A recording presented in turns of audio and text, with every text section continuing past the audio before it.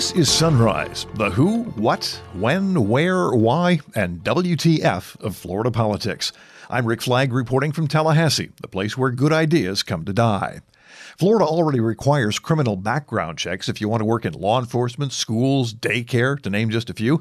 Now there's a bill that says your Amazon delivery person should face the same sort of scrutiny. Earlier this week, Sunrise reported on legislative efforts to control local governments by preempting their authority on a number of issues. Now there's a bill in the legislature to get rid of one of those preemptions. The Speaker of the Florida House says he'll support efforts to allow college athletes to cash in on their fame. 4 bills have already been filed for the 2020 legislative session. The Vice President's campaign rally in Tampa next week is moving to a new venue because of complaints from residents of Valencia Lakes who don't want it in their private gated community. On the Sunrise interview today, we tackle the issue of a Halloween holiday for public schools. It's not for Halloween itself, it's the day after. We'll also have your political calendar of events and a couple of stories featuring Florida women who can be every bit as stupid as Florida man. Today's stories include $1 million worth of cocaine and 25 cents worth of dipping sauce. And now the top stories on Sunrise for Thursday, January 9th. A state lawmaker from Palm Beach County files a bill requiring anyone making home deliveries for retailers like Amazon to undergo a background check. Employees or contractors would be required to undergo a multi-state criminal background check, and their names would have to be run through the National Sex Offender Database. Representative Mike Caruso's bill would also prohibit delivery persons from entering the home or being unsupervised with a consumer if they have been convicted of certain crimes. The bill is named the Evie Udell Public Safety Act in honor of a Boca Raton woman who was killed last year after a delivery person beat her and then set her on fire while delivering a package. Caruso's proposal would require retailers to conduct background checks on delivery providers, whether or not their duties actually include entering the person's home. But one PS here, it would not apply to carriers for the U.S. Postal Service. On Tuesday's podcast, we heard from the folks at Integrity Florida about the legislature's ongoing efforts to preempt local government. Today, we have just the opposite. 2 state lawmakers have filed a bill to repeal one of those preemption laws so that local governments would have the right to set worker wages, benefits, and earned sick time. Back in 2013, when residents of Orlando were circulating a petition for a local referendum that would guarantee paid sick leave for employees, big business responded by having their friends in the legislature pass a new law saying only the state can do that. So when the sick leave provision was approved by voters in Orange County back in 2014, it didn't count. Senator Jose Javier Rodriguez of Miami and Representative Carlos Guillermo Smith of Orlando have introduced legislation to repeal that 2013 law. They say it's part of a campaign to restore home rule in the Sunshine State and stop the Tallahassee power brokers from usurping the will of local voters.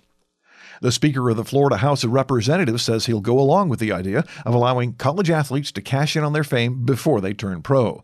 Representative Jose Oliva of Miami Lakes told Tallahassee radio talk show host Preston Scott that some sort of reform is needed because the NCAA has pretty much allowed amateur athletics to evolve into something more like professional sports.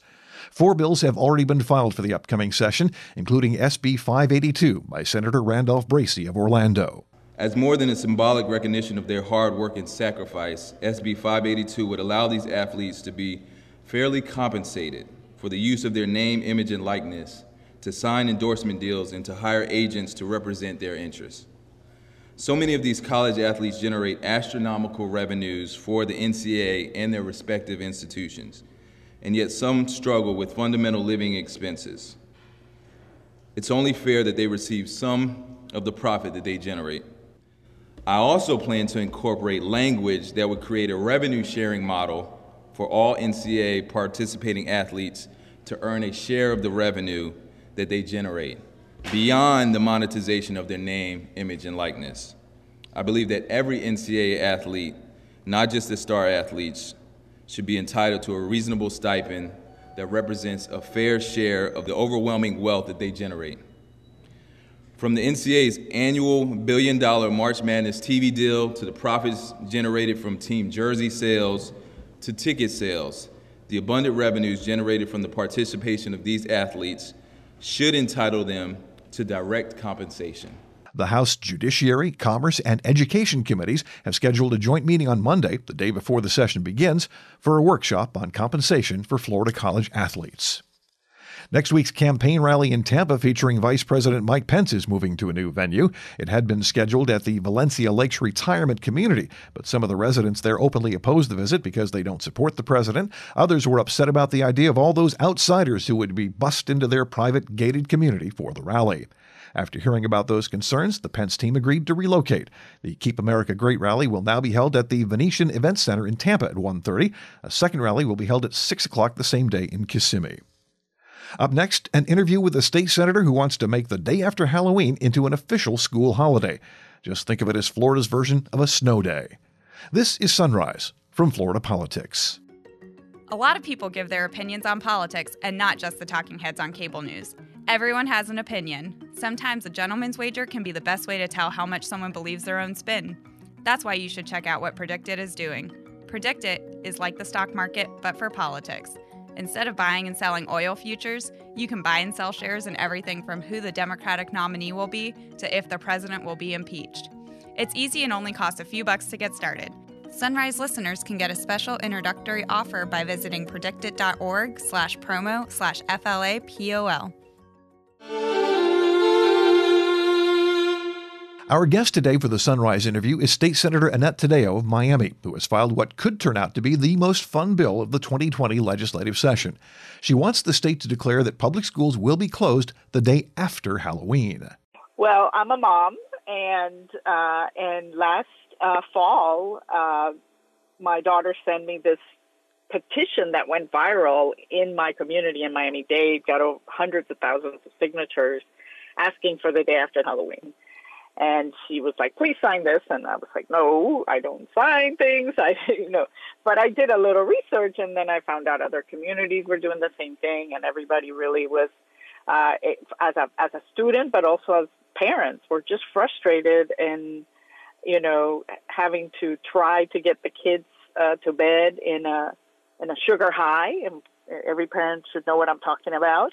And then waking them up the next day and dragging them to school, and how they weren't really into going to school that day because they were just too tired. And so that's where it came about. It came about from the grassroots campaign that they have to get this day off, only when it falls on a weekday, not when it falls on a Friday or Saturday. Besides your own family stories, have other people been talking to you about this?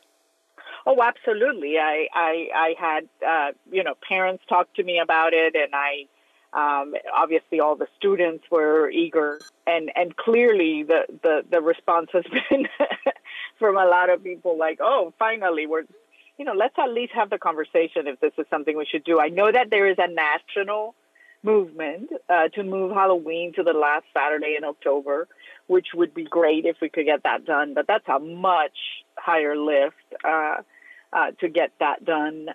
So that's why, in this case, at least at the school level, look, one of the things that I say is we don't really have snow days in Florida. One extra day, I'm not suggesting we remove the number of days that they're required to go to school. They will still be required to go to school the number of days that they're required, but we don't have the issues that other states have with so many snow days and things like that. So we can do it. So this day would have to be made up at some point somewhere in the school year. Absolutely. This does not change our requirement of the number of days in the statute. So your kids really do the sugar thing, eh? Yes, and I don't think I'm alone from everything I've heard from all the different parents. I've even gotten text messages from people who are like, yay, Halloween. I did not expect this to be the bill to catch the most attention, I have to be honest. I knew that it went viral with the kids, starting this petition all across the state in different communities, but the response has been quite, a lot of people are frustrated about what they have to go through around Halloween. What kind of candy do you give out on Halloween? Usually the mini, whether it's Snickers, which is my favorite, or Reese's, or another one of my favorites, and any of those, higher brand, I should say, candy. I don't want to, I've been enough walking around with kids to know when they say cheap candy, not cheap candy. So no Dots or Smarties at your house, eh? I'm not going to put down any candy, but yes, we do the real candy bars, the good ones. I gotcha. Have you had any kind of reaction from your colleagues on this? No, I haven't had an opportunity to chat with any of them. I mean, I just filed it yesterday. The reaction has really been mostly from parents sending me messages. Obviously a lot of shares on social media and things like that. Of course, with so many people that have been behind asking for this to be done at the school board level. So this would be different. I don't know that any school board has actually paid attention to the thousands and thousands of petitions of signatures that they've gathered. But I do know that, I certainly paid attention at the state level. It is my favorite holiday. I absolutely love Halloween. I love to dress up. Have always loved it. So I'm not surprised that I am the one filing this bill. This is one of those bills that will get a lot of attention during the session because just about everyone can relate. And let's be honest about it, it's nowhere near as important. But it's a lot more fun to talk about Halloween than things like PICO, unfunded mandates, required local effort, and state preemption. Your political calendar of events gets off to an early start in Daytona Beach, where the Daytona Regional Chamber of Commerce holds a breakfast meeting to talk about legislative priorities. It starts at 7:30 at the Halifax River Yacht Club. The Education Estimating Conference meets at 9 in Tallahassee to check out enrollment in the pre-K through 12th grade system. The Florida Board of Massage Therapy meets at 9 o'clock at the Rosen Plaza in Orlando. The chief economist for the Florida Chamber Foundation will provide a 2020 state economic outlook during a live stream event beginning at 10. The Florida Supreme Court will release its weekly opinions at 11 in Tallahassee. And the Early Learning Program's Estimating Conference will analyze Florida's voluntary pre-K program at 1:30 in Tallahassee. Oh, by the way, the Florida Department of Transportation is also holding 2 events to get public input about future projects. They'll be talking about a new section of the Coast to Coast Trail through northwest Orange County at 5 in Orlando. And at 5:30, there's an open house in Bartow to talk about a new toll road from Polk all the way to Collier County. And it's time once again for the Adventures of Florida Man, the all-female version. A Florida woman has been arrested in Vero Beach for threatening to rob a McDonald's because they wouldn't give her dipping sauce for free. When her order arrived without the sauce, 19-year-old McGuire Marie McLaughlin told the employees she would obtain it by, quote, whatever means necessary. All she really had to do was pay an extra 25 cents, but instead the teenager began yelling profanities in the drive-thru, was still shouting when police arrived. McLaughlin was arrested for disorderly conduct, and officers say they had to place her in mechanical restraints because she kept locking her legs, refusing to walk. Finally, a Florida woman is busted with more than $1 million worth of cocaine after being stopped on Interstate 75 because her window tinting was too dark. Troopers say 27-year-old Elizabeth Espinoza of Ruskin was so nervous that they called for a drug dog and found 12 kilos of coke, about 26.5 pounds.